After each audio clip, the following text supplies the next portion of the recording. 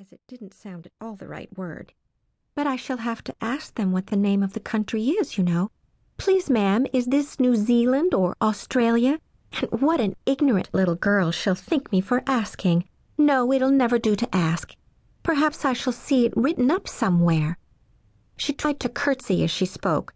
Fancy curtsying as you're falling through the air. Do you think you could manage it? Down, down, down. There was nothing else to do, so Alice soon began talking again. "Dinah'll miss me very much tonight, I should think." Dinah was the cat. "I hope they'll remember her saucer of milk at tea time. Dinah, my dear, I wish you were down here with me. There are no mice in the air, I'm afraid, but you might catch a bat, and that's very like a mouse, you know.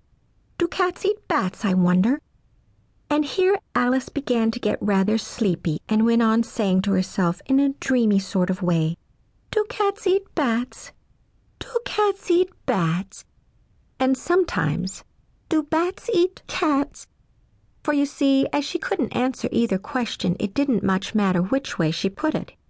She felt that she was dozing off and had just begun to dream that she was walking hand in hand with Dinah and was saying to her very earnestly, "Now, Dinah, tell me the truth. Did you ever eat a bat?" Suddenly, thump, thump, down she came upon a heap of sticks and dry leaves. The fall was over. Alice was not a bit hurt, and she jumped up onto her feet in a moment. She looked up, but it was all dark overhead. Before her was another long passage, and the white rabbit was still in sight, hurrying down it. There was not a moment to be lost. Away went Alice like the wind, and was just in time to hear it say as it turned a corner, "Oh, my ears and whiskers, how late it's getting!" She was close behind it when she turned the corner, but the rabbit was no longer to be seen. She found herself in a long, low hall which was lit up by a row of lamps hanging from the roof.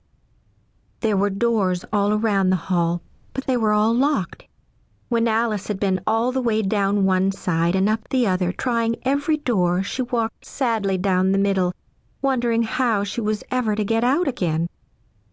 Suddenly she came upon a little three-legged table all made of solid glass. There was nothing on it except a tiny golden key. Alice's first idea was that it might belong to one of the doors of the hall. But alas, either the locks were too large or the key was too small. But at any rate, it would not open any of them. However, on the second time around she came upon a low curtain she had not noticed before, and behind it was a little door about 15 inches high. She tried the little golden key in the lock, and to her great delight it fit. Alice opened the door and found it led into a small passage, not much larger than a rat-hole. She knelt down and looked along the passage into the loveliest garden you ever saw. How she longed to get out of that dark hall and wander among those beds of bright flowers and those cool fountains. But she could not even get her head through the doorway. Poor Alice thought, even if my head would go through, it would be of very little use without my shoulders. Oh, how I wish I could shut up like a telescope. I think I could if I only knew how to begin.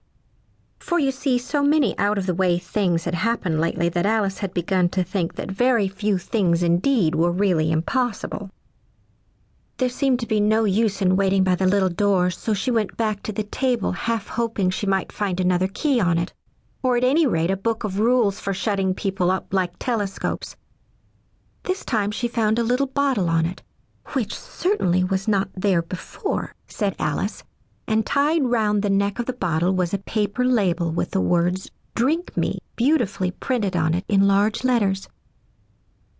It was all very well to say "Drink me," but the wise little Alice was not going to do that in a hurry. "No, I'll look first and see whether it's marked poison or not."